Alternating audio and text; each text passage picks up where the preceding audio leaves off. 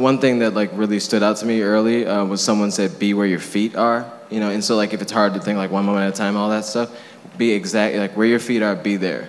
Because that's when you put your phone down, stop scrolling IG, and you sit with your family and watch the movie. Like that, like literally be there. And if you can do that, I feel like we'll just be happier.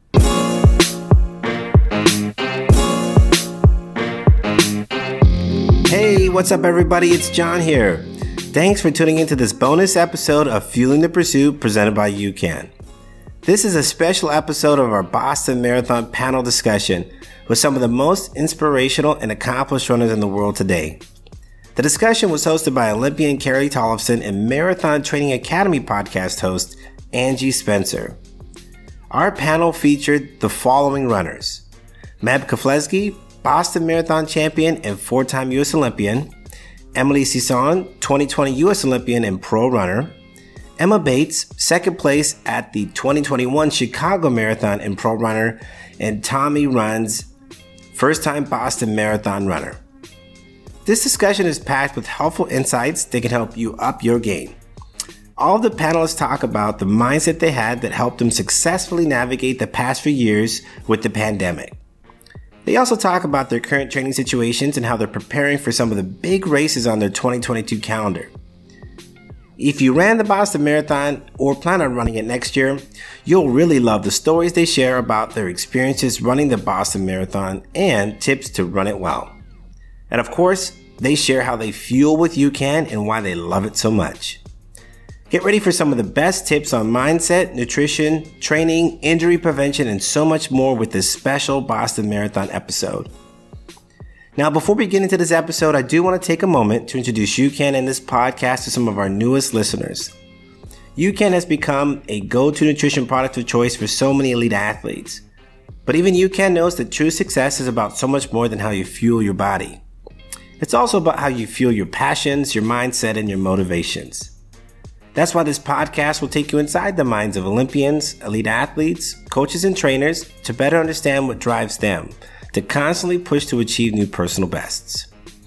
We're excited to take you guys on this journey with us, and we hope we can give you a little more fuel as you work towards optimizing your own performances, both in sport and in life.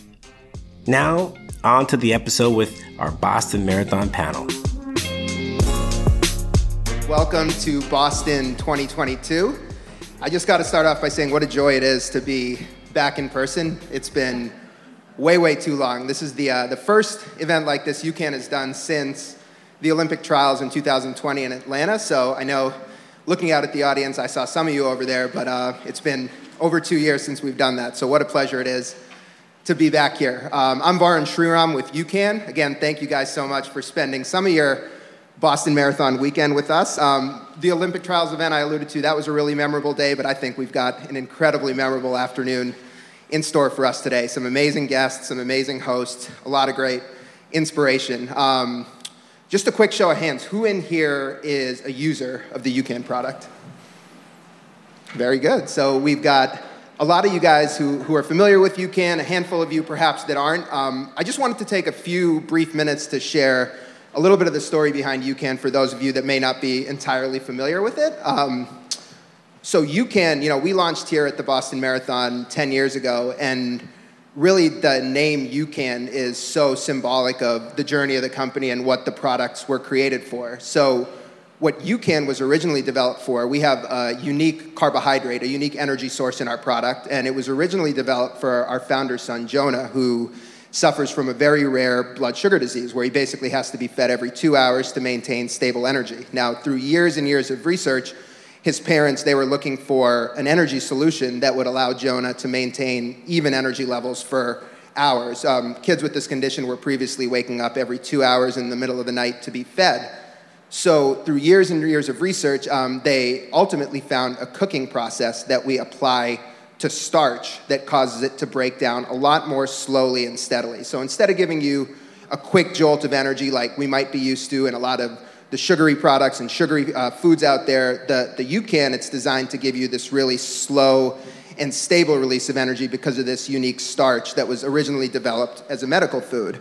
Now, fast forward many years later, and we have the top marathon runners in the U.S., in the world utilizing this product. You'll hear from some of them today. We have thousands of everyday runners who are using UCAN, and it really comes back to this unique way of delivering energy. So, for the athletes that are training at the top of the top, they need something that's not going to spike and drop their energy levels, that's going to keep them consistent throughout training, and they've found big benefit in UCAN for doing so. But for all of us who are trying to get through marathon training and doing so in a healthy way, there's sort of a disconnect when you start training for a marathon and you're like, wait, I'm looking at everything out there and it's all filled with sugar. Is that really something that's beneficial for me in the long term for both performance and for health? And that's where we found UCAN come in for everyday runners is such a unique solution to be able to fuel your training, to give you the carbohydrates and the energy you need, but without dumping your body with a lot of sugar. So that's the backstory behind UCAN. Meb, who you'll hear from today, Meb 10 years ago when we launched the company in Boston, he was the face of UCAN, the first athlete to be using it, and continues to be a great ambassador for UCAN and for the company today. But what's been exciting is, over the years, it started with Meb, but Sarah Hall, who was supposed to be here in Boston, unfortunately had to pull out because of an injury. She's been a long-time UCAN user. You're going to hear from Emily Sisson and Emma Bates, two of the top U.S. distance runners in the country. They're going to be talking about their use of UCAN. So it's really spread beyond Meb. But then, even more exciting, we have people like Angie Spencer, our host, who's going to talk about her personal experience using UCAN. Tommy Runs, a first-time Boston marathoner. So like I mentioned, it's really spanned the gamut, not just for your elite of elite runners, but for anybody that's looking for a more effective way to fuel.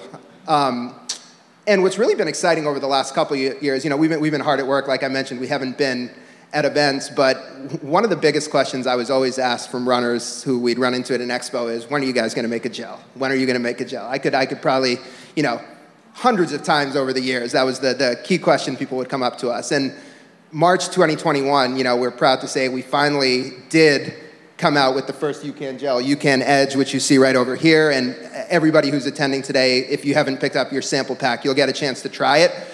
This has really been a game changer in terms of delivering all the benefits of UCAN that I've been talking about, but doing it in a way that's portable and you can consume on the go. So UCAN Edge, we're super excited about that. It was named Best Food to Eat During a Run by Runner's World for 2022. So definitely encourage all of you guys to give that a try. If it's not for Marathon Monday, on Monday because you haven't been fueling with it, for your next training cycle, and you'll have plenty of opportunity to pick some up in the back once this event's over. The other kind of update I just wanted to provide from a company standpoint, so the ingredient in UCAN that we've called super starch for years and years, it's a non-GMO starch that we apply a cooking process to, so you kind of get how that name came together, super starch. It has really unique benefits, but over time we've kind of felt that the name didn't give full credence to the way that UCAN actually makes you feel. So recently in the last month, we've started calling super starch Live Steady. We've rebranded it to Live Steady. And Live Steady is really the embodiment of what UCAN provides you with. It's a steady release of energy that's going to benefit you in any aspect of your life, whether you've got a busy day at work and you just want even keel energy to stay focused, whether you're running 100 miles a week because you're training for a marathon, whatever it is. So you'll start seeing us talk more about Live Steady. You'll start seeing on our packaging. For those of you that have been longtime UCAN users, don't worry, it's the exact same thing, just a nice new name to make you feel, more in tune with what you're putting into your body. With all that, I'm going to turn it over to our main event here in a second. I just wanted to wrap up with one final thought. What makes these days so special, and we're going to hear from, like I mentioned, some of the top runners. We're going to hear from people running their first Boston Marathon, and really for all of us in this room, it's the journey to Boston and the journey to the marathon that links us, right? We have different times, we have different goals, we have different reasons for being here, but the perseverance that it takes to get to the marathon is really something that should be celebrated. And there's many, many people here in the room that have overcome, the last 2 years have been hard on us all. A lot of people in this room have overcome a lot to get here. I just wanted to take a moment just to highlight one such story. Coach Rick Muir, sitting right here in the front with Marathon Coalition. He coaches a number of athletes each year to train for the Boston Marathon. Rick deserves a round of applause, a big one. I will tell you guys why. So, Coach Rick a couple months ago suffered a life-threatening motorcycle accident. In that process, He found out that he had cancer as well. It's been a really difficult few months for him. Very happy to say he recently completed his cancer treatment. He is cancer-free right now, and he's here. He really is an embodiment of what this weekend is all about, using his platform to inspire others, putting, kind of his personal needs in the back burner and a lot of times to encourage his athletes. And I know a lot of you guys who have been here, you've sacrificed a lot and you've done a lot. So, Coach Rick, just really great to see you here. And, you're an embodiment of what a lot of people in this room have achieved to get here. With that said, I'd like to introduce you guys to our two wonderful hosts for today. So we're going to get this thing started. First up is Angie Spencer. Angie is the host of the Marathon Training Academy podcast. She's run 50 marathons in 50 states. She's an RRCA certified running coach. Wow, I am a lot closer to the microphone than I was before. She's an RRCA certified running coach and, like I mentioned, host of the Marathon Training Academy podcast. Give it up for Angie Spencer. And joining Angie as our co-host today, she is a U.S. Olympian from 2004, a sub-3-hour marathoner. You've seen her on a lot of your favorite running event TV broadcasts. She's the host of the See Tolly Run podcast. Give it up for Carrie Tollefson. Carrie and Angie, take it away. Thanks, Varun. Well, we're really excited to have you all here today. Just thought we would kind of throw it out there. Who ran the 5K this morning? Raise of hands. Woo. All right, good job, guys.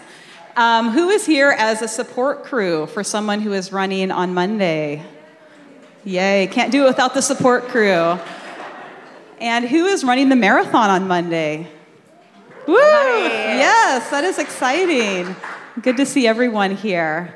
And I get to introduce Emma Bates. She is a professional runner who is based in Boulder, Colorado. She trains with Team Boss. Among her many running accomplishments, she was the 2018 U.S. Women's Marathon Champion. She finished second at the Chicago Marathon 2021 with a personal best of 2:24:20. And she is currently preparing for the World Championships this summer. So please welcome Emma Bates. Hey, Emma! And she's from Minnesota, don't you know? Yay, Minnesota. All right, I get the pleasure of introducing Emily Sisson. Emily is a U.S. Olympian. She is a World Championship finalist. She's a USATF champion. She's an NCAA champion. She's run 1:07 for the half marathon and 2:23 for the full marathon. She runs professionally for New Balance and is also one of the newest members to the UCAN family. Everybody welcomes Emily Sisson.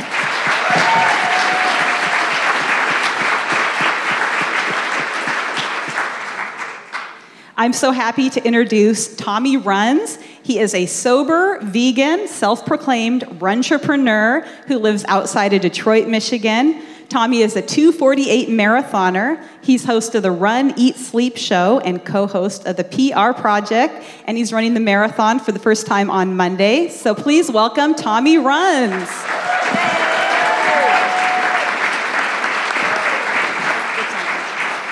All right, last but not least, he's an Olympic medalist. He is a Boston Marathon champion. He's a New York City Marathon champion, a USATF champion, an NCAA champion, a longtime member of the UCAN family. He's a girl dad ×3. Let's welcome the one and only Meb Keflezighi.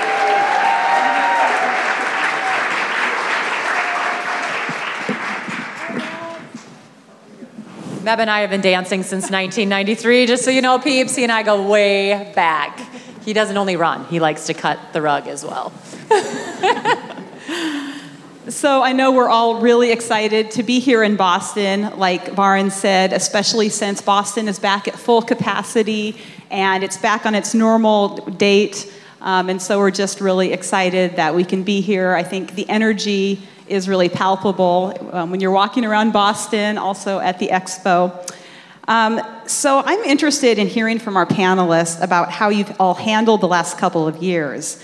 There's been a lot of uncertainty, a lot of challenges. So what mindset changes and strategies have been helpful in navigating just what we've all been going through? Meb, would you like to start? Thank you, Angie. It's great to be here. Thank you, UCAN, for allowing us to be here. Yeah, the last couple of years have been very challenging for everybody, but kind of puts life in perspective. You know, it's like I call it like you've been injured and you got to come back, so you don't take things for granted. And I'm pretty sure you guys know some people that were with us, they're no longer with us, so it makes you appreciate the life that we have. So it's a celebration. When you go for a run, you're like, okay, I'm excited to have this opportunity because I know many others can't. So for me to be able to spend more time with my wife and kids, and you know, I live in Tampa, Florida, and I've been able to just kind of go for a walk or run. And you know, Florida's been pretty open about COVID. They've been playing a lot of soccer and things like that. But I know also in California, where I was raised and lived there for many times, cousins and uncles and others that didn't have those flexibility that I had. So you just be mindful. You know, just do it for yourself and for others, the health. So you get to learn a lot about yourself, your family, and your surrounding, and a lot of people are starting to walk and exercise. So that's something really positive that kind of put together in the last couple of years. Tommy, how about you? Talk about the challenges the last couple of years, how it's affected you, and kind of what direction you've been going with it. Sure. Michigan was much more closed down than Florida for sure. So definitely had to learn how to just live in the moment more. I mean, that last couple of years definitely taught us to kind of slow down and just take one day at a time because, you know, nothing was for sure. So I really just took a step back and thought about where I wanted to go with things, where I wanted to go with running. So it was more of a personal check to say, like, you know, don't get too far ahead of yourself. Just enjoy where you are, because a lot of times running, we get so caught up in, like, the next thing. You're like, what's the next PR? What's the next race? And all that stuff. It made you kind of slow down and say, hey, I like running for this reason, and you just stick to it. Emily, can you chime in? Yeah, I mean, as someone who always likes having a plan and like a goal to chase, I found the beginning of the pandemic pretty tough when all the races were wiped from the schedule. So for me, it made me kind of more appreciative of just like being able to go for a run and having that sense of normalcy when everything else was just so up in the air.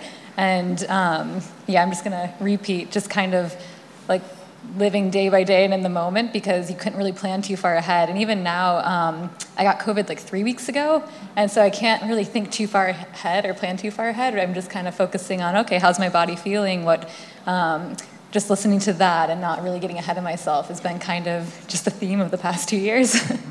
Yeah, 100%. I think a lot of us who have had COVID realize that it really can knock you on your butt in a way, and you just really have to listen to your body. And as runners, that's one thing that we always preach, because you can't get the best out of yourself unless you take care of yourself. Emma, can you talk about the last couple of years and how it's been for you? Yeah, the last couple of years have been very enlightening. I thought I was an introvert until the pandemic happened, and I realized that I actually really like being around people, and I love just the energy that they all bring. And so it just made me appreciate just like my support system and my family and my friends so much more, and just really folding myself into the relationships that I had, and just grown in that way, and just like enjoying every single moment, because, you know, running is so finite, and like, you know, our lives are so finite, so we really need to like just appreciate every single moment and just really hold each other close. Well, I'm going to send it back down this way and start with you, Emma. A lot of people, how many of you guys are training partners? How many of you have training partners that are here in the room? And Rick, I know you have a big crew of runners in your group here from Boston, like 300 or so, 400, maybe more. Emma, you switched groups, and now you are training in Boulder. And just talk about, we want to go through all of you, but we want to talk about your new training situation and what it's like to have these amazing world-class athletes right around you all the time. Yeah, I was living in Boise before I moved to Boulder, and I had a great support system with my friends and everything. They all worked full time, and so it was just kind of hard to relate in the sense of like I had these really big goals in making teams, and they just want to go out for fun, which I love. But I really created a balance when I was in Boise with that, with having fun and just like really enjoying every single day. And so I was a little bit nervous about joining a really good team, especially a female team of like so many Olympians, and so I was really scared going into that team because I thought it was going to be really rigid and really serious, and that's just how I viewed like all professional runners at that time. And when I stepped into that team, it was complete opposite of what I thought. We're all such good friends, and we all enjoy each other's company, and I have never felt so supportive in my life. Like, just going to the Chicago Marathon, they all biked with me and cheered me on that entire way, and just feeling that love and that appreciation just because they know how hard I worked to get myself to that point. And I think I've created a lot of marathon fans in just my teammates because they had never gone to a marathon before, and seeing just the joy and excitement on everybody's faces and just like how much everybody in the course like puts into that program, into just like accomplishing their goals is something that they never got to see. So I brought that to them and into their lives. And so they appreciate, just like you guys so much more. And I have such a love for the marathon and just like the atmosphere that everybody brings to it. And so I'm really glad that I could share that with my new teammates. Yeah, if you guys don't follow her on Instagram, you need to, because they do have a lot of fun. Emily, you have a little different situation. You do train with Molly Huddle a little bit, but you train a lot with your husband, who is super nice, and he also is a guy that really studies the mind and how to get your mind right for this type of training and these races that we do. So talk about your training environment and what it's like to have your husband out there all the time, but also helping you get mentally ready for races. Yeah, so my husband, he's actually just started his PhD. So he's a mental health counselor.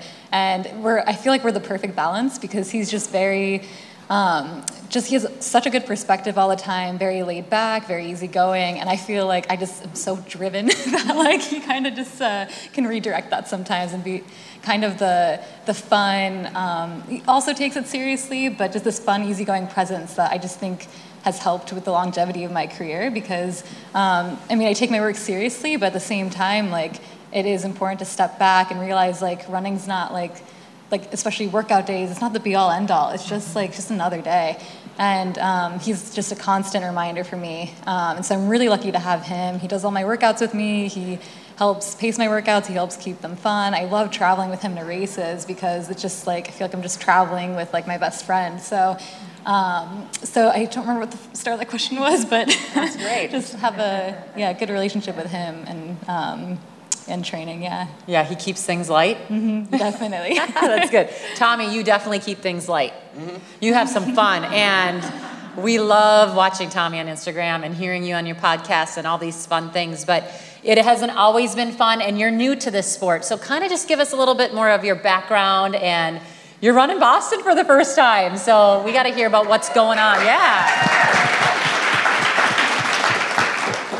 I just got an ovation. So I started in 2000. I always have to start. For me, I start. If someone says when you start running, I really look back to the day I chose to go sober and drop alcohol and anything else. So that was January 11th, 2017, and then I just kind of, with this newfound energy and kind of vigor for life, I started to go to the gym, and then that led to running, or led to veganism eventually in 2018, and then I started running in May of 2018, and then I just kind of applied that I say the alcoholic tendency to kind of just keep going and do, and I just kind of flipped that on its head and just continued to use that same energy for positive, and it just kind of led into my running. So I just continued to push and just strive for everything. In 2019, I decided I wanted to try to qualify for Boston, and I wanted to run 2021, but 2020 happened, and that kind of pushed that all back. And that's really when I had to take a step back and say, how bad do I really want this? The goal was 2021. Will it happen? No. But what can I do next, and how can I make the next step safely? And then I just kept pushing and ran my first marathon in 2019, and then qualified for Boston in April of 2021. But that's my journey. I've just been going after it, but I do think it's also, I know you didn't ask me, but I think it's really important for us to have people around us that resonate with what we're trying to do. And I think that's why I like running so much, because no matter if you're a slower runner or faster runner or whatever it is, we all go through that sufferfest together. We all start at the same start line and then hope to finish in the same spot. So I love that running does that for us. That's why me and Mev are so cool. But yeah, so that's my thing. I also love that there was a fire alarm the other night There was. And what did you grab? So the fire alarm went off at 12:30, and I grabbed my kit for race day, my work laptop because I just didn't want to have to deal with that problem, and my keys so I could sit in the car. And I thought your shoes. Oh, did you have your shoes on? Yeah, no, the race kit's with the shoes. Oh, okay. That's the key. You travel with your carry-on has to have your race kit and your shoes in it because, God, I need this to happen. So now you know if the fire alarm goes off tonight or any time in your life, your race kit, including your shoes, and maybe your work laptop. I don't know. I might have left that. First, though, the UCAN packs went in. Oh, you can for sure. Yes. Yes, for sure. All right, Meb. So I'm going to transition now because are you really retired? Yeah. Because the last time we had I ate ice cream like a few days ago. I've never done that before. Well, when we had our last live podcast in Atlanta at the trials, yes, that day we knew you were not going to run the trials, but not too long before that, you still kind of had, like you were thinking about it. So what's the training like now? Give us a little update on what you're doing and maybe what it's like to win the Boston Marathon. It is always an honor to be able to run because for me, it started when I was in 7th grade to get an A in the class and a t-shirt, and the PE teacher, Duke Lord, says, you're going to go to the Olympics after running 5:20 mile. That's when I realized my God-given talent. And even over the years, I love being in the training group and, Mammoth Track Club or Run USA. And over the years, I just kept working harder. And when I didn't have a sponsor, I said, I will still run for free because that's how much I love it. And I went 8 months without a shoe contract in 2011.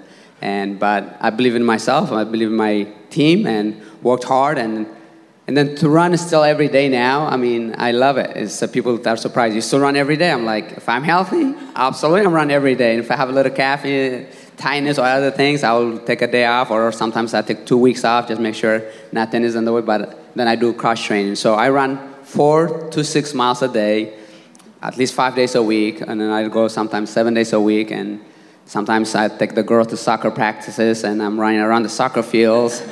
And you're that dad. And the parent, no, I'm not that fast, but the parents of the other kids think I'm that fast. I'm like, I'm going twice as slower than I did in the races.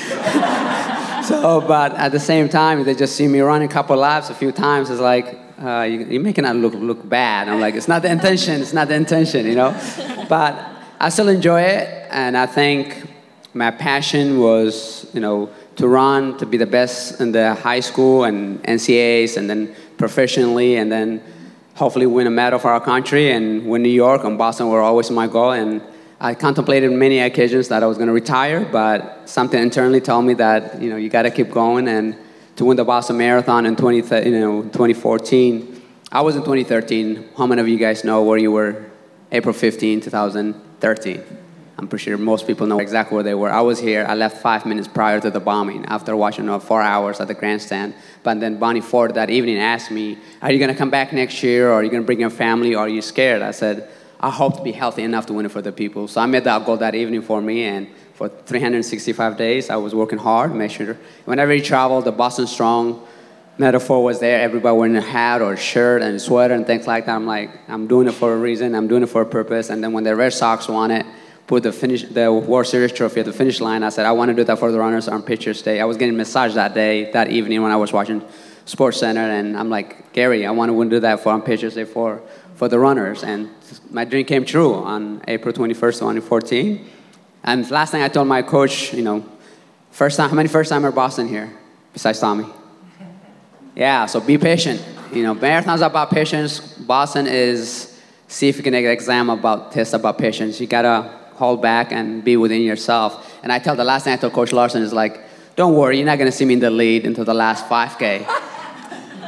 5 miles into the race, when the Kenyans and the Ethiopians were trying to slow down the race, I said I came with the goal to win top 3 or personal best. If I'm going to do that, I'm going to put it up there. And it was so motivating because so many people came out on that year not just for running, but to support the city. And on the streets, there was writing in Boston Strong. They have people who are on posters. I got motivated. I just kept pushing and pushing. And, about 17, 18 miles into the race, people were getting excited. They're doing the waves and then doing the chanting USA. I started joining them, USA, USA. I'm like, concentrate on the race. You can do that later if you like to. And, I had a big lead that I knew, but it got shrinking and shrinking and shrinking. And with about, 2 miles to go, I feel like throwing up. But I couldn't throw up, so I have a picture holding kind of swallow my own vomit, I guess. Come on, you would do it if you had to win the Boston Marathon. And then with a mile to go, was literally 6 seconds away, and I said, you know what, if he was feeling this good, he would be next to me, so he must be hurting. So I'm willing to hurt a little bit more than he is, and I had the victims' names on my bib to draw inspiration. I used the crowd, and then the final turn that is right on Hartford, I said, my finish line is the next corner. Sprint as hard as you can, and hopefully by the time he turns, that gap will look bigger. And I think it worked, and then coming on Boston left turn, I just crossed myself. God, give me the strength of the energy of the people and all. I used to do that, a lot of visualization in training. So whenever I see deers and 2 cars and mammoth legs, I'm like, God, help me win this race. And so I'll do the cross, so rehearse visualization, and to be able to just lead the 36,000 people who want to own the streets of Boylston and the streets of Boston. And it gave me a great honor to be the first American to win it in 31 years.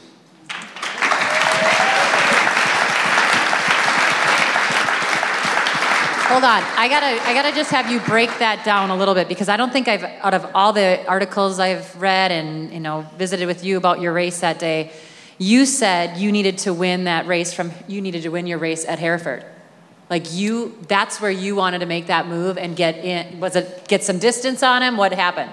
Yeah, so basically, there was a one sign with a 1K to go. I'm like, I know the Sutco, everybody knows what the Sutco sign is. I'm like, okay, I got 1 mile to go, and then I said, okay, and then I saw the 1K to go. I'm like, we Americans don't like to have the 1K, we like the mile. Why do they have to have that sign?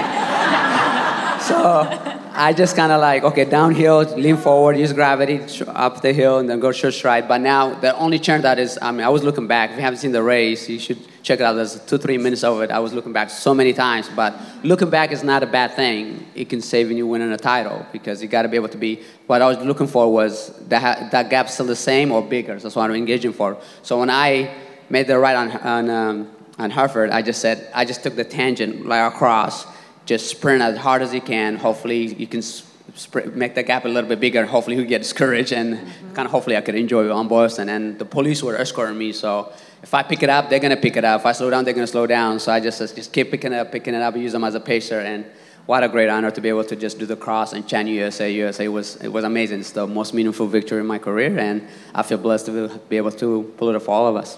That's amazing. I love that. Little tidbits of the champion. Somebody else that's been a champion here, Angie.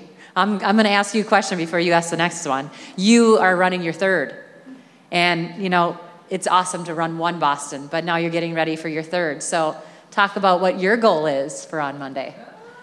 Well, I will say that my road to Boston was not necessarily easy. I didn't qualify for the first time until my 25th marathon. So if you feel like, you're not getting your qualifying time and it's taking longer than you wanted, don't give up hope, because it is possible if you just keep being consistent and putting the work in. And then I didn't qualify for the second time till like my 53rd marathon. So, it's like not one of those things that's ever guaranteed. You have to keep putting in the work. So with the Boston course, I think everyone here, hears about the Newton Hills, and they're definitely a challenge, but I think the first 15 miles, what you do in those first 15 miles are also important, because there's a lot of small hills in Boston and a lot of significant downhills, and if you can just stay relaxed and steady those first 15 miles, don't redline it, then you'll get to the Newton Hills and you'll be able to tackle them and be strong. But also don't blow yourself up on the hills, because you still have a few miles afterward. So it is kind of a course that you have to be a little bit careful with, because there's so much excitement and energy like Meb was talking about. Some of those sections you can just start sprinting, because there's so much coming from the crowds, from other runners, and just all the inspiration around you. But I will say that when it starts to get hard, when it starts to hurt, make sure you smile, because it's going to help you mentally and physically, and you may encourage other runners around you. So, if you see people out there with these maniacal smiles on their face, they're probably hurting, but they're helping themselves. And I'm coming off a hamstring injury. I did run Boston back in October of last year, and it was a tough race. So I've been doing a lot of rehab since then. And so I really don't know what I'm capable of on Monday, but I plan on taking my own advice and just running as strong as possible. And I just want to give it my very best and cross that finish line with a smile on my face. So, and we'll see whatever the time is, however it shakes out, I'll be happy. Awesome. Hey, Meb, how about you? How about some tidbits on the race course, or maybe some strategies going in for these athletes that are racing on Monday? You know, Boston is probably one of the toughest courses, and if you train in the hills, you're going to be okay, but there's some downhills where the crowd and your momentum is going to take you, and sometimes doing the first time, some people are doing the 10th time, some people are doing the 50th marathon, so just got to run your own race. I think for me, I think Boston 2014 is the only race that I ran my own race, because usually you run with competitors, they make a move, you want to cover the move, you get you out of the comfort zone. So you just got to be patient. I think it's very narrow road at the beginning, downhill. And I made those mistakes. 2006 is probably the fittest I ever been for the Boston Marathon, not in 2014, but I made a mistake. And I went out too fast, and I said, this looks great, this is not too bad. And then my friend told me, don't run faster than 450 for going down, pace yourself. I was running 448, 450, 446. Per mile, not for the entire marathon, per mile. 2-3 seconds, and then it adds up though. 2-3 seconds add up, and then by the halfway point, I just said I was it's what I do for a living, 102.45, and I said, this is gonna be a great day, or it's gonna be a long day. Boy, was it a long day. But thankfully, I was wearing that USA jersey, and I ended up running 107 the second half, and it was really bad. But at the same, people come out, support you, run USA, and encourage you to go, because your mind is telling you, your mind says go, but your body says there's no way I can go any more faster. But the crowd are supporting you. You just hang in there, get the best you can, and you finish as strong as you can. And then I know the splits that I'm talking about is tremendously fast, but God-given talent and hard work all comes together, but it makes you realize, what am I able to do if I can pace myself? Coach Larson, I always believed that if we can be patient, I can run really fast at what I ran when I was almost 39 years old. But I believe that when I was almost 8-9 years ago. So you have to be able to just discipline yourself. Tomorrow's an exam, Monday's an exam.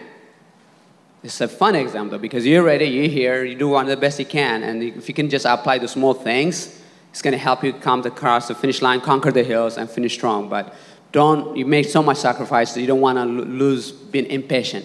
Be patient and work your way up to after the 17, 18 miles. And then I think if you do that, you're going to have a great experience. Tommy, you said yesterday, can I share your time? You want tips from me first? I do want tips from you, yes. But you told me your time goal yesterday. Can I share it, or is that sure. on the deal? Okay. So he said 240, sub 243. Now so that would be a PB by 5 minutes. 5 minutes. Okay. So for those of you wanting to PB tomorrow or on Monday, Tommy, let's hear your tidbits, your advice. I know you're newer to the sport, but clearly you know how to run. And what, going into the race, what are you doing, thinking about a time?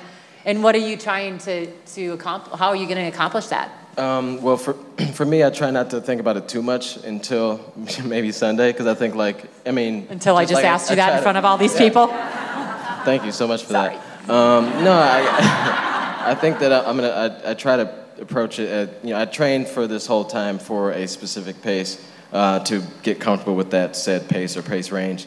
So I plan on just going and running that race or that pace until I feel like hopefully worst case scenario in the races that I've done so far, which is so many I've done too so far, that I try my best to just stay at that pace, worst case scenario, all the way through to the end and just coast. And then towards the end, if you feel like you feel good still and you have some more juice or whatever, or you grab your UCAN at the right moment, then you can close out a little bit faster, So that's my goal, and I've listened to everyone. I've listened to Meb's podcasts and interviews, and I've asked people that have run this marathon before as much information as I can get from it, and then just go out there and hopefully, like you said, this is an exam, but hopefully it's a fun exam, and it just shows what the work that's been done. And I'll just try to stay as tough as possible and listen, relax, and have fun somehow in there, and then at least look back and know that I did it and had some fun and still hit my goal. That's the point of all this. But I feel like I've reached, like, my main goal was to get here, so I'm very happy to be here. Yeah. And when I start that line, I feel like a winner at that point. But then I hope to, do the victory lap to get to the finish line. I love it. That's why Boston is known as the People Olympics, right? Like, you guys are here. You're here, and you're going to get to do it. Speaking of the Olympics and the World Championships, so this lady right here has competed at the Olympic Games. This lady right here, Emma Bates, is going to be running the World Championships this summer in the marathon for the U.S. So,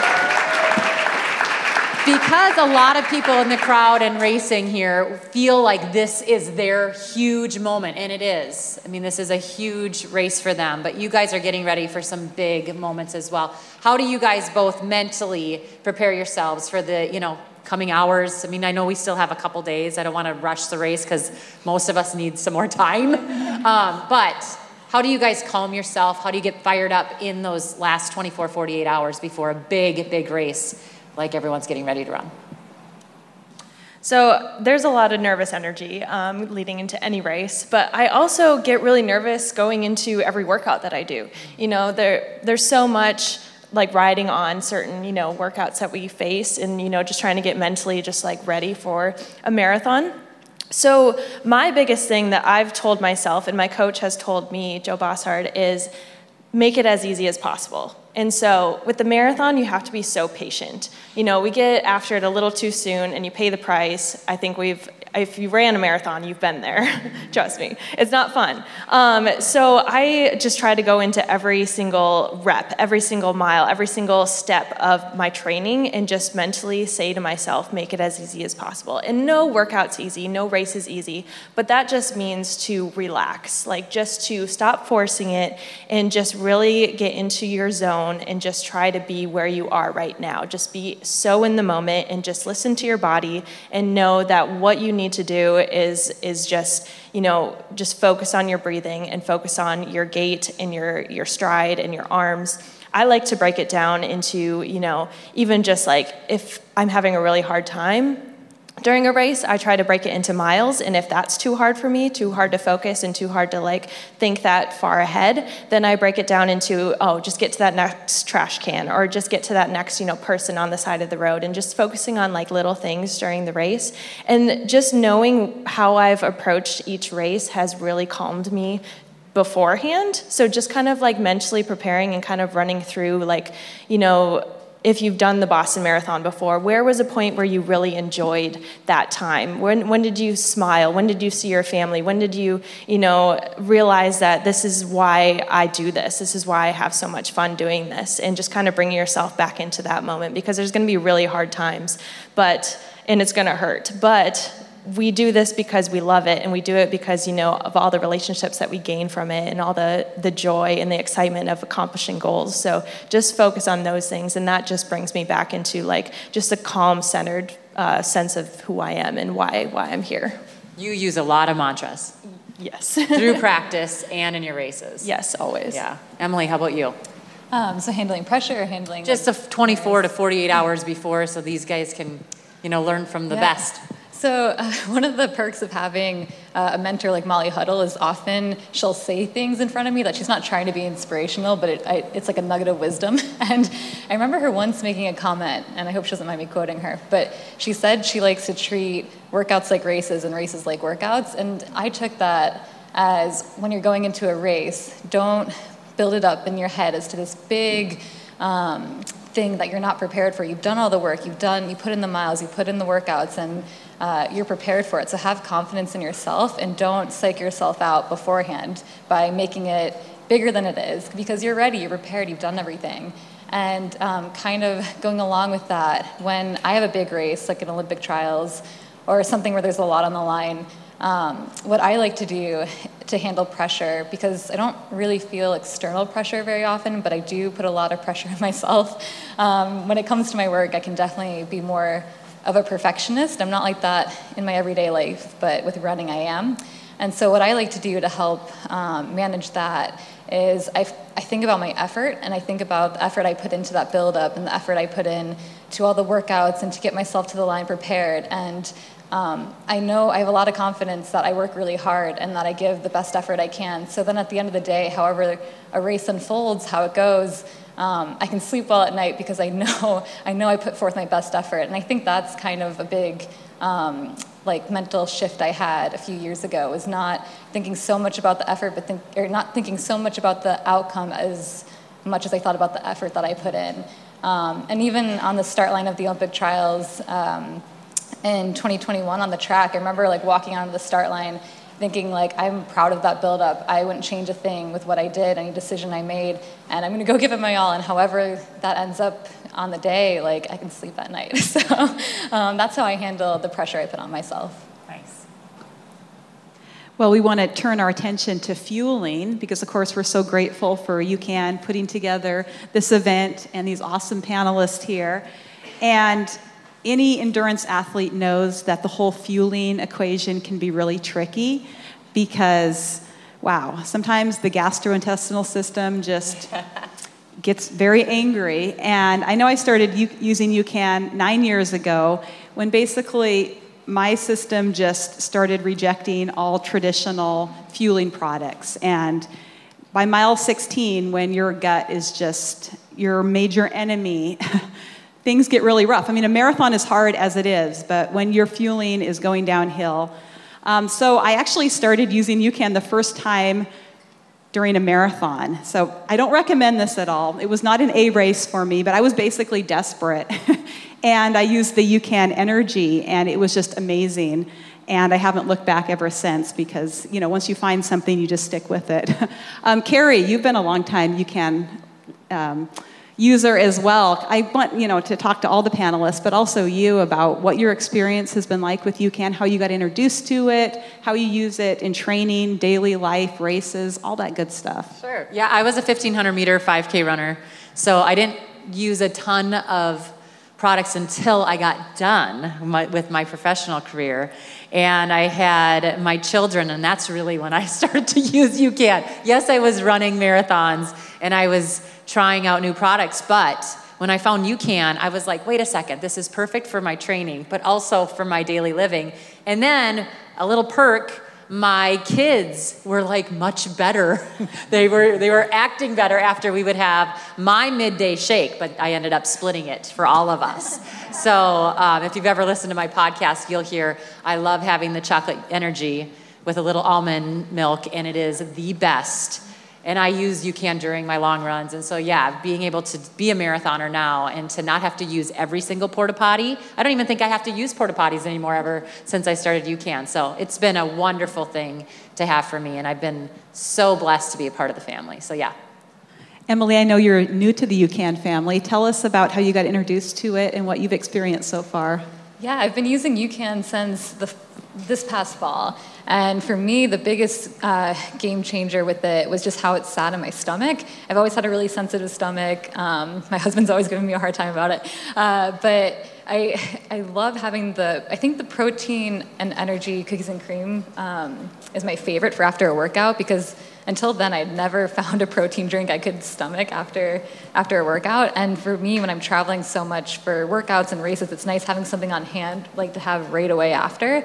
And so that's probably one of my favorite products. And then I really like the Edge gels as well, because living in Arizona, sometimes I'll be like driving down from Flagstaff to do a workout, and I notice it's hotter or drier that day, and I'm like, I need some electrolytes, I need something extra, and I can just take an Edge gel. It's so easy to pack, and you don't need to have water with it to avoid like a cramp, so it's really handy. So those are probably my two favorites I use the most.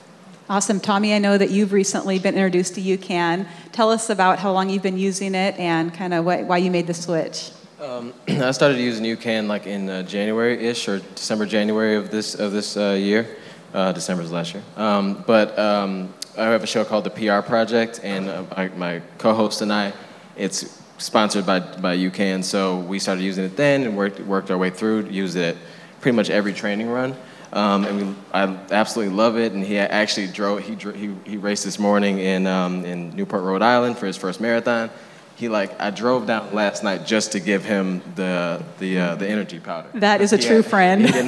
He didn't have his, and he really needed it, so I went down there and took it to him. But my favorite thing about UCAN is the protein and energy, because I just feel like, a lot of times after workouts you're just trash, and unfortunately, I'm not a professional runner, so I can't I can't go to sleep afterwards. I got to do like dad stuff, husband stuff, work stuff or whatever. So I like the energy mixed in with the protein. So it's like 2 birds, 1 stone, and it just tastes great. But the UCAN Edge is like that's my go-to, and I like that it tastes good though too, because like I feel like maybe on Monday I'm gonna be in a hurting place somewhere. So I think that having a strawberry banana treat somewhere along the way is gonna be pretty helpful. Yeah, 100%. You should not avoid, whatever your fueling product is, thinking like, oh, I got to choke this down. If you actually enjoy the flavor, the texture, it really, really helps. Emma, can you talk about your experience with UCAN?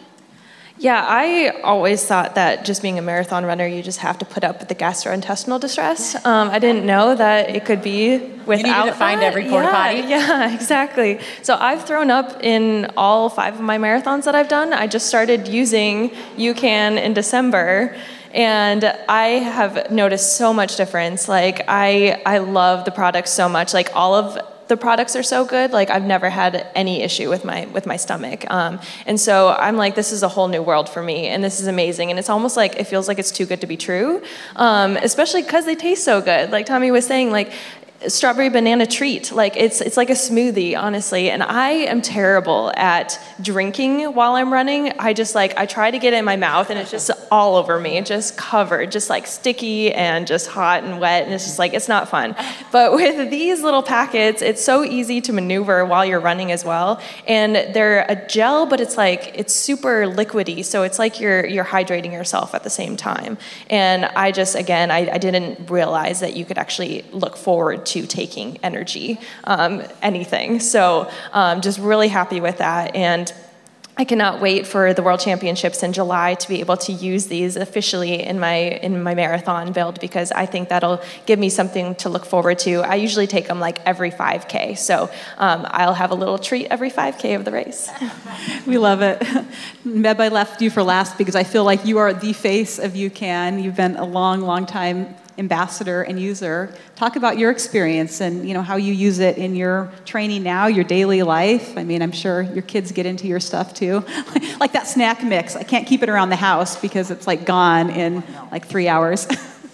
Absolutely. I mean, the face of UCAN is Jonah, the original who started because of a rare disease that he couldn't sleep, and parents had set up an alarm to feed him, so glycogen storage. And to hear that story, and I was introduced to UCAN through Dr. Krista Austin in 2009, and in April of 2010, there were 20 people here, but now look at the awards over there and over here and the panel here who are endorsing this great product. It's a game changer for me, and I think since then I made 2 Olympic team, won Boston, and finished 4th at the Olympic Games. And it's been amazing because how I used it was, I used it before the race, but mainly I used it for afterwards. So as Tommy said, after you put in so much glue in your body, you get trash. And for me, not thinking about when I'm cooling down, I'm thinking, how can I recover for the afternoon run or for the next day? And especially in Mammoth Lakes, I would drive 40 miles down south to 4,000 for sea levels or lower elevation training. And I have to go back to Mammoth and then do ice bath or get a massage. So by having that, UCAN keeps a consistent energy for hours. So it was for me that I didn't have to rush to grab something. And it was just awesome to be able to do that. And I've been using it ever since. And then the kids, they like it. They were like, like I said, you got to keep it away from them sometimes. But I have it on the island of the kitchen table. And it's like, can I have this one, Dad? I'm like, sure, yes, you can have it. If there's one over there, I got to have it for me.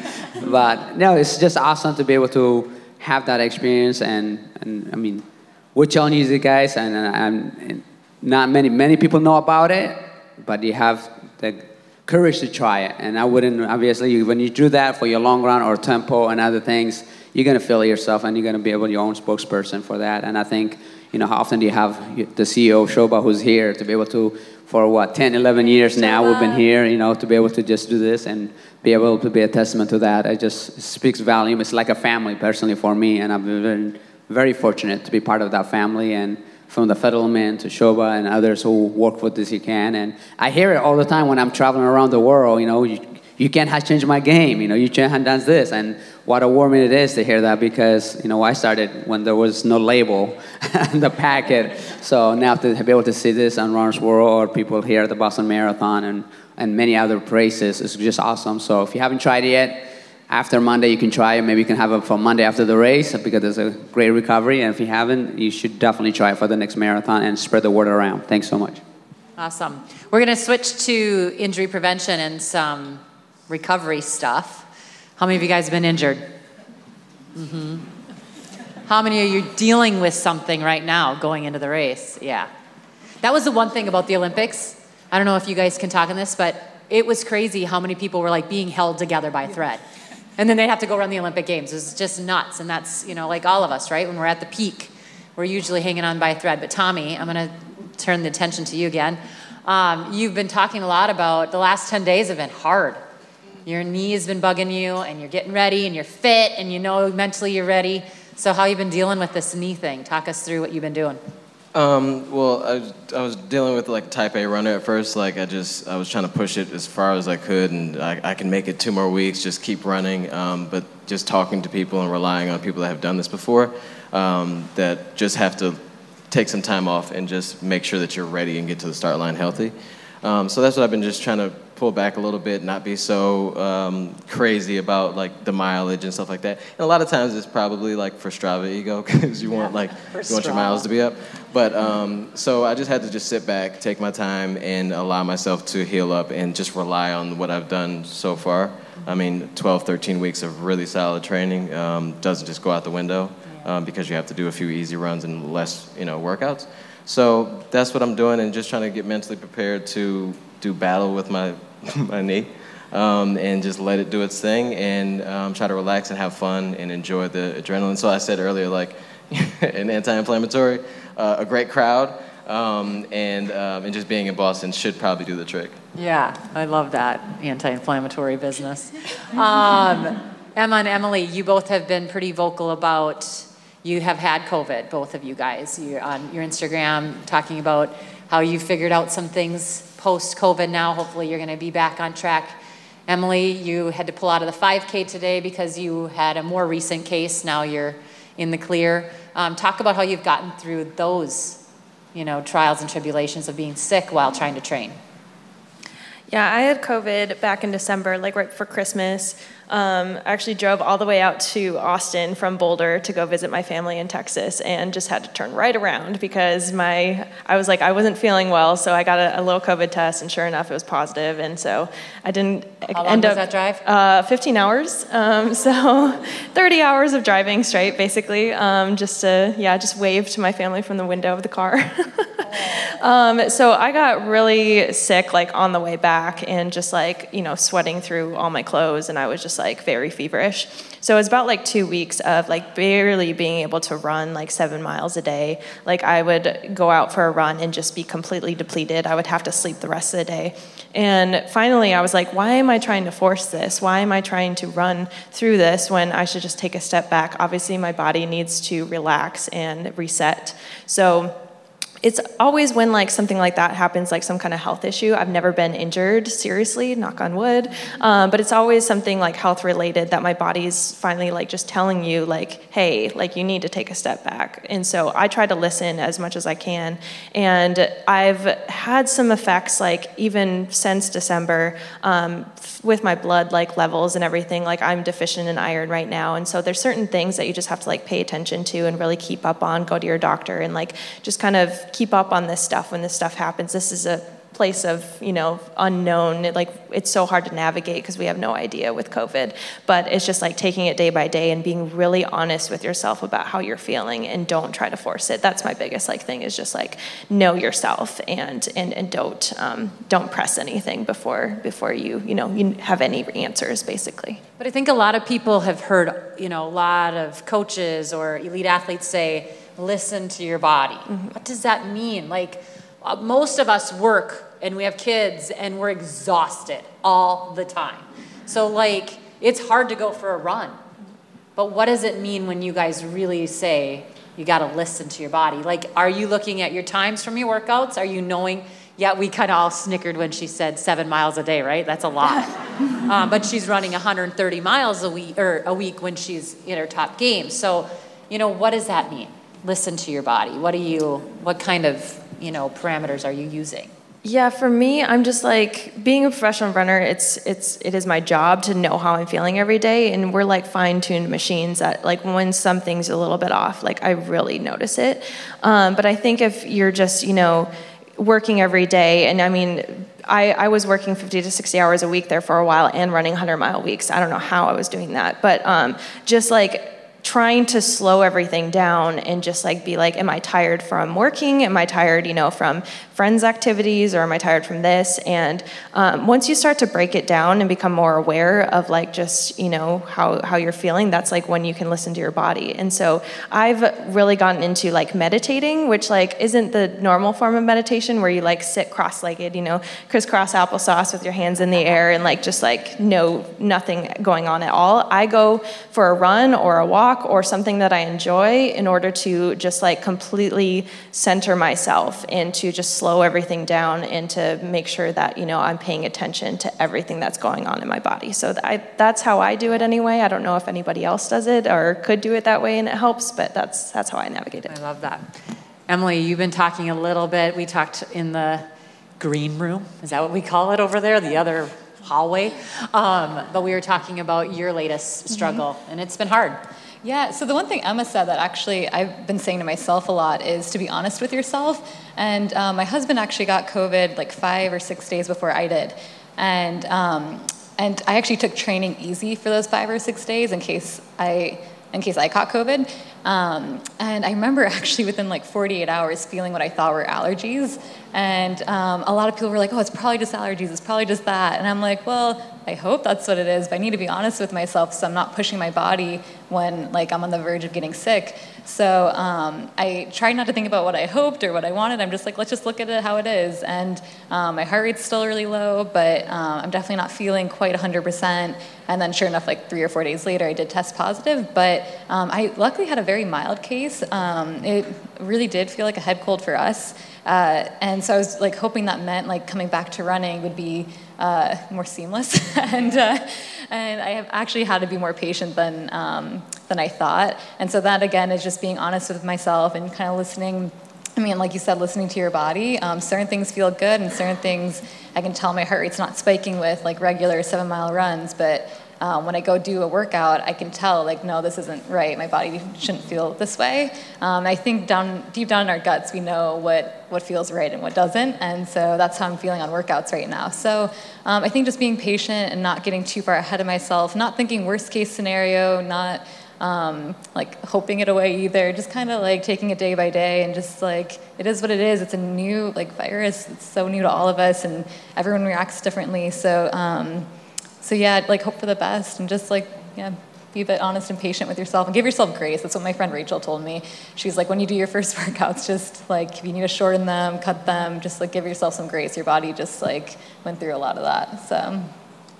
Well, I think one of the things about running marathons and any distance actually is that you're trying to find that line between finding your personal best, but also staying healthy physically, mentally, spiritually. It's such a really fine line sometimes.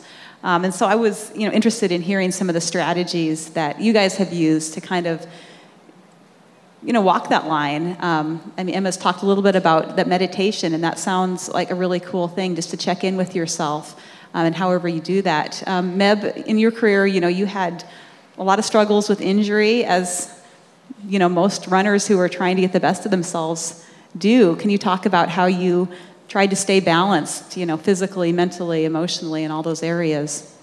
Yeah, as Emily said, you just got to be honest with yourself. You have a race coming planned, but if you're going to do the best that you can, you're going to get there. But, if you are injured, you got to accept it. And for me, I had both my quads have ruptured, some of them during a race, the Boston Marathon 2010, and another one 2005 at the Helsinki World Championship, where I was trying to set the American record. But it is what it is. You got to accept it. But now, how do you move forward? To being an American is great because you have half of the solution, know the problem. One, the other half is kind of how do you solve those problems. So for me to be able to come and do MRI or do the X-rays and figure it out and then after that, how do you cross-train? We are all runners.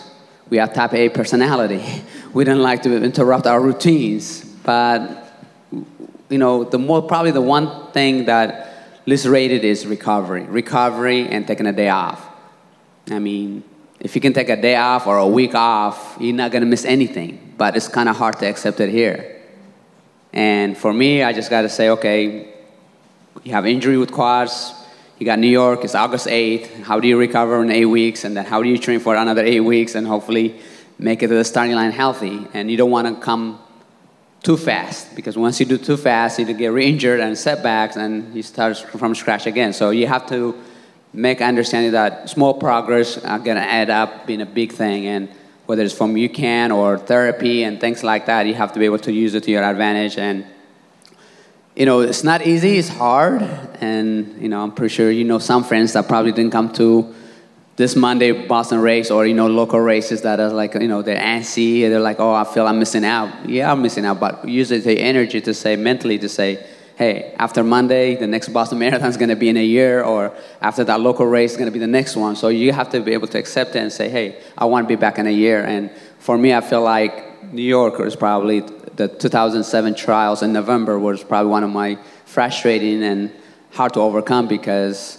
I ended up getting 8th place, and my good friend Ryan Shea passed away. So mentally, physically, and emotionally, I was done. But it puts life in perspective. He had a cardiac arrest. He was sitting on the bus to the starting line with me, and 3 hours later, he was no longer with us. So it kind of puts, the Olympic, I guess, is a big deal, but it's not that big of a deal. Life is more important.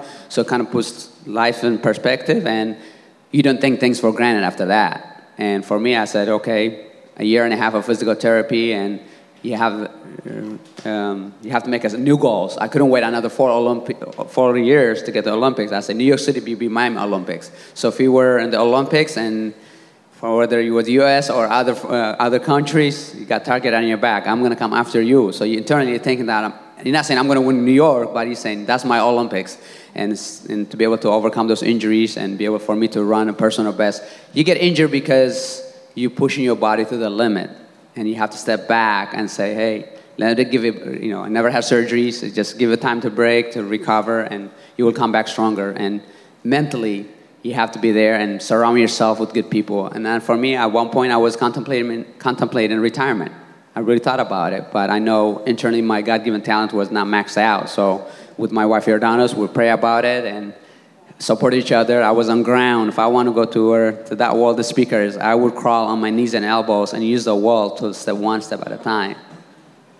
But that's a down, and you get to know who your friends are when you are that low. So, but human protects itself, it heals itself, and you can come back and do great things. And it was a great honor to be able to run a PR, after going to the New York and to wear that USA jersey and it's the gold medal that I never had to go to the Olympics. So keep believing in yourself, work hard, and sometimes you might not get your goals immediately, but they do come true.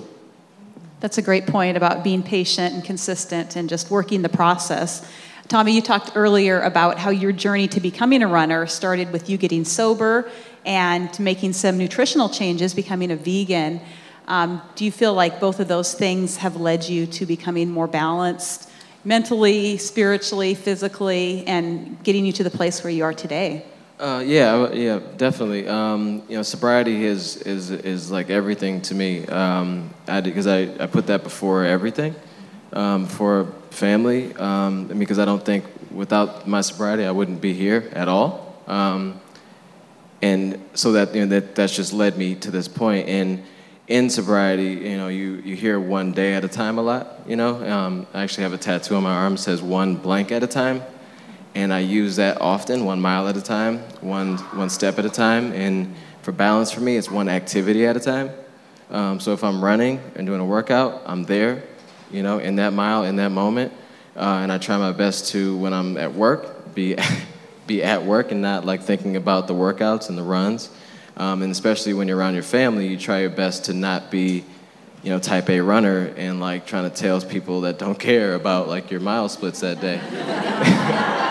And I mean, because not only do you need like the balance for yourself to not burn yourself out from always thinking about like this one thing, like Boston, like every day, all day. You don't want to burn your family and your support group out, you know, because you need them when those times when you like have to crawl to the wall and go up to, stand up and use the wall to stand up. But if you burn through those relationships by just like being always focused on your one thing, that's super unbalanced, you know. So sobriety like just taught me all of that because before that I don't even think I know what balance was. I still really don't. But I'm just trying, and you like give yourself some grace. It's like I say that like all the time. You have to give yourself grace because if you don't, we'll just beat ourselves into like we'll just be useless to everybody around us. So try your best every day, or I try my best every day to be better in some way, shape, or form than the day before. And sobriety has given me that vantage point. I love that. And I think the point that you brought up about being in the moment, that's really hard. I don't know about everyone out here, but it's hard to be in the moment. So much of the time we find ourselves thinking about the past and ruminating on things that we can't change, or thinking about the future, which we can't really control. We can only control this one moment. And yeah, go for it. One thing that like really stood out to me early was someone said, be where your feet are, and so like if it's hard to think like one moment at a time, all that stuff, be exactly like where your feet are, be there. Because, that's when you put your phone down, stop scrolling IG, and you sit with your family and watch the movie, Like that, like literally be there. And if you can do that, I feel like we'll just be happier, and people around us will know where the boundaries are too. 100%. Well, we want to leave a little bit of time for a question or two, but I wrote up some rapid fire, so maybe we can go back and forth. But this is like my favorite thing to do in life. Is rapid fire. Maybe Tommy, you haven't done it yet. We'll get you to do these right now. I'm throwing you under the bus again because you don't know what's coming at you, but you other three know what these are all about. So, Angie, you want to go back and forth? Sure. And you can call out who you want, okay? Okay. So, Emma, because you've lived here before, lobster roll or clam chowder? Clam chowder. 100%. No. Oh, I don't think a lot of people like that answer. Okay, you want to go? Oh, let me see. I just was thinking of one. Emily, cannoli or Boston cream pie? Cannoli. Oh. Okay, Mab, Citgo sign or Boylston Street? Boylston Street. Yeah. Tommy, hot tubs or cold tubs? Oh, hot tubs all day. I thought this was going to be tough. I hate ice. Okay, I'm gonna go with Emily. You can't edge or you can't energy? You can't edge or you can't energy? You can edge. You like that better, okay. Oh, let me think here. Emma, post-race, do you prefer beer or pizza? Oh, beer. Give me all the beer. Yes. Okay, Tavi. Porta potties in Hopkinton or porta potties in Copley Square? Where would you rather use one? This is rapid fire, people. It's very important, hard-hitting news. Oh, not at all. In the beginning. Okay, you want it? Okay. Yeah, because maybe I'll be able to get there. That's what we want to know. Like, where do you want to go, at the beginning or the end? He wants to go in the beginning. Meb, would you prefer a long run or a hill repeat? Long run. I'm a marathoner. Okay, Emma, you already did this for us, so I'm going to have Emily say this. And I am true Minnesotan, so I have a really heavy accent, if you guys didn't notice. Park your car in your backyard or wicked smart? Park your car. In your backyard. In your backyard. Did we do it right, people? Boston people? No? Oh, jeez. Okay. Oh, jeez, don't you know? Oh, yeah. Do we have any more? I guess we didn't do this one. Tommy, are you looking forward to seeing the Citgo sign more or Boylston Street? Oh, Boylston Street, because I can. Yeah, there's no competition there. Awesome. Okay. Anyone in the crowd? Varan has a mic. Anyone in the crowd have a question for these guys? Over here. Was that hard? Doing those rapid fire, you get nervous? Matt, you get nervous? Okay. You guys hear me? Yep. Okay. So I think the biggest difference between age group running and professional running, Is age group running, you're battling yourself. Professional running, you're battling others. Meb, could you speak to the nasal strip in the shoe and battling yourself at New York City? Ooh, that's a tough question. You know, we all humans, we have our strengths, our weaknesses. And for me, like I said, I went with 8 months without a shoe sponsor. And when Skechers made the warm-ups and the jacket, they didn't have pockets. What I have in my pockets are usually Vaseline, chapstick, and Breathe Right. And guess what? Since I don't have a pocket, where I'm going to put them? I put them my last thing I'm going to touch, my racing flats. So I wore my some shoes and changed to my flats, racing flats. And I put the Vaseline, I put the chapstick, and then unfortunately, the Breathe Right was somewhere. So I were running into the race about one, you do your stride, and you're like, okay, how's this? Shoes too tight or something uncomfortable, you change. But that day I had a live TV interview, at least everything seems to be okay. And then about 1.5 miles or 2 miles down the hill, I feel something on my left foot right about here. And I'm going like this, oops. The Breathe Right is not on my nose, it must be it. So I contemplate, I wear CEP compression socks, and I'm like, is it in the shoes or it's just under the socks? I don't know what it is. Should I take it off or not take it off? And contemplating, I said, if I take off, they're going to take off. If I stop to take it out, so I'm like, you know what, just deal with it. And we're going great pace, and then 20 miles, I get challenged. I'm like, should I take this shoes off and take it out? And I said, no, keep going. But the moral of the story is we humans, we make mistakes, but it doesn't matter if the Breathe Right is here or here. You still run a PR. I love it. Got another one? Hi. So it looks like Monday the weather looked pretty good, but a lot of times, there's warm conditions or humid conditions. I'm sorry. Any advice on preparing for a race where it's going to be warm or humid? Like Emma crushed Chicago, and I was struggling to finish, and Emily in the trials last year. So, any advice I'd take? Yeah, I mean, it's the same for everybody. So just kind of looking around yourself and realizing, you're all doing this together. And I don't want to say misery loves company, because I want you to enjoy it. But when it was so hot in Chicago, I just looked over at everybody around me and just how everybody was just going after it and just gaining the energy from everybody around me and people on the sidelines.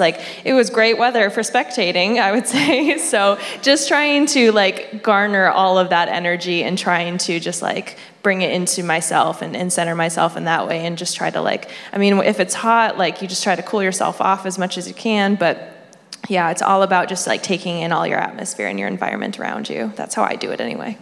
And don't second guess yourself, because you know how your body runs. Some people do better in hot weather, some people do better in cold weather. And so you get to a race and you'll see people in beanies and long sleeves and tights, and then you'll see people that are in shorts and a sports bra, and you're thinking we're all running the same race. Don't second guess your clothing choices because you see someone else is going to wear something different, because you know your body the best. I think Varun said too. Oh, I'm sorry. Go, Emily. I was going to add to that. Just make sure you're hydrating really well days in advance. Don't try to just cram it all in the night before. And try to wake up that morning and drink a lot of water and electrolytes. Do it just slowly sip on it for days heading into it. And everyone's in the same boat, like Emma said. And just another thing, don't psych yourself out. A few years ago, I overheated in a race, and then before the Olympic trials, I wasn't telling myself, oh, you're bad in heat because you overheated once, because that's you can just tell yourself stories that aren't true. So just know everyone's in that boat. Do everything you can to prepare, and just hydrating, as much as you can beforehand. Did you all see Emily crush the 10K at the Olympic trials in 110 degrees? And Emma crushed the Chicago Marathon, where she was awesome handling the heat. Varun, you said we had a couple more questions. Yeah, we got 2 over here. Thank you. Good afternoon. Thanks for the talks. I was just wondering, I never use UCAN, and I have taken out some of the other gels that have caffeine. So I was just wondering your advice. Do you supplement your run with caffeine, whether it's caffeine pills or anything else? Emily was talking about using caffeinated gels once. Yeah, how did that go for you? It didn't go great. I need to practice some more. So yeah, I guess if you're going to take caffeinated gels, you should probably practice beforehand and in training and everything like that to see how your body handles it and reacts to it. So I wouldn't just hop into it like this weekend or anything if you haven't done it before. But My question is, do you guys use caffeine? I just drink a cup of coffee before. That's all I do. Does anyone else use caffeine? I like to have a tea every day personally, and then I save coffee for my hard days, and just long run tempos or intervals. I use Run Gum sometimes. It's just similar to a caffeine pill, just in gum form, but similar. Tommy? Sometimes coffee. I'll drink it as far as I don't drink it right before the workout. I mean, because of other issues and things like that. But I don't want to have jitters either, or like have your heart racing a little harder than it should be on some runs. So we'll start a long run day with some coffee well before the run, though. Yeah. I mostly just drink coffee so I can poop in the morning. See? Let's just get it out there.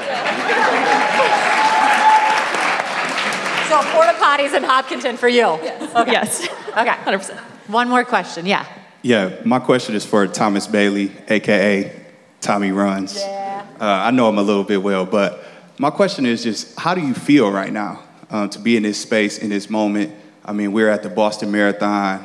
You just started running in 2019. To be here on stage in front of all these people, how do you feel just to be in that space as one of the first people in Detroit to qualify for Boston? Just speak to that. Like, how do you feel in this moment? And sitting with Meb. How you feel about that? Those are my friends. There are friends now. No, I feel blessed. And I kind of set this goal a couple years ago. So it feels surreal to be here, but it doesn't feel like I can't say I don't believe that I'm here, because I mean we all work really hard to get here, and it just there's not too many words for it other than just like grateful, because I don't want to like harp on it or whatever, but I mean there's certain points in people's lives where like you just don't feel like you couldn't imagine being like just here, and to be here and on this side of it, sitting next to Meb and Emily and Emma, is just crazy. It's and so it's a blessing. I feel grateful, and I'm 100% sure that I'm gonna cry like 15 times on just happy, because the cool thing was that my bib number is 2019, and that's when I decided I wanted to try to run Boston, so that's really cool. And I got the bib the other day, and then the lady's like, "Are you okay?" I'm like, "No, I'm not okay." But thanks for asking that. Like, it's really dope, and I feel like there's going to be a bunch of people out there on Monday, and I love the concept that I'm here to also help change the narrative that young black folks run, and we. That was one of my questions.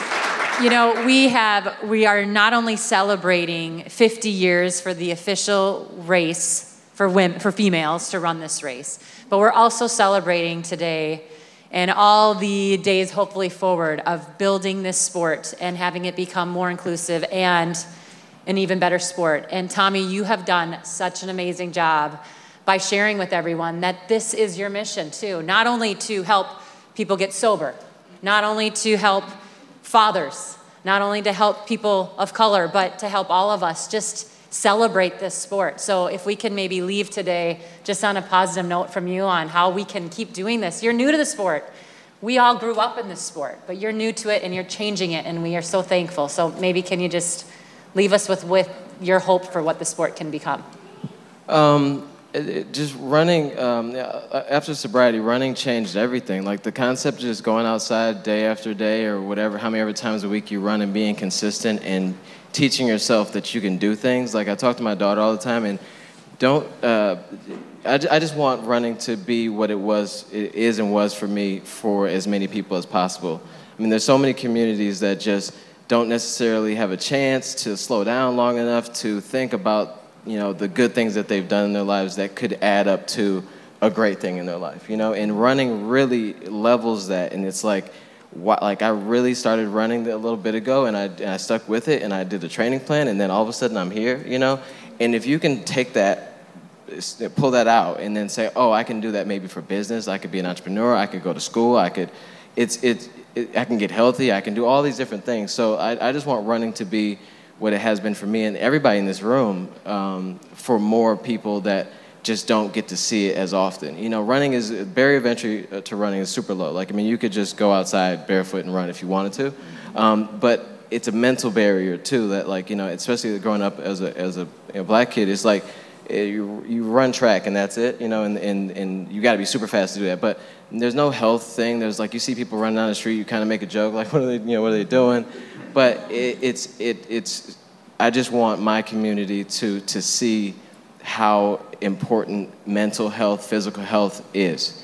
And they go hand in hand. And if you can get out and do it over and over, it will bleed into every area of your life. And that's what I want people to take from it. So if you see people out there, if you see people that are trying to create and do things, just support with a like or a share and all that. Give me a follow on Tommy Runs Instagram. But yes, but yeah, I do appreciate being here. Thank you guys so much for sharing the stage with me. And you are definitely a motivation to a lot of us too. So thank you so much for spending the time to be on my show and all that. So I'm happy to be here. Thanks so much, and go team.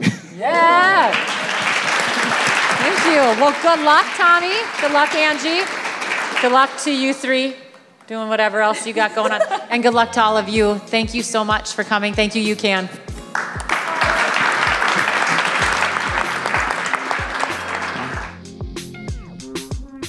Thanks for listening to this episode of Fueling the Pursuit presented by UCAN. For both athletes and active people, controlling blood sugar is the key to optimizing focus, performance, and recovery.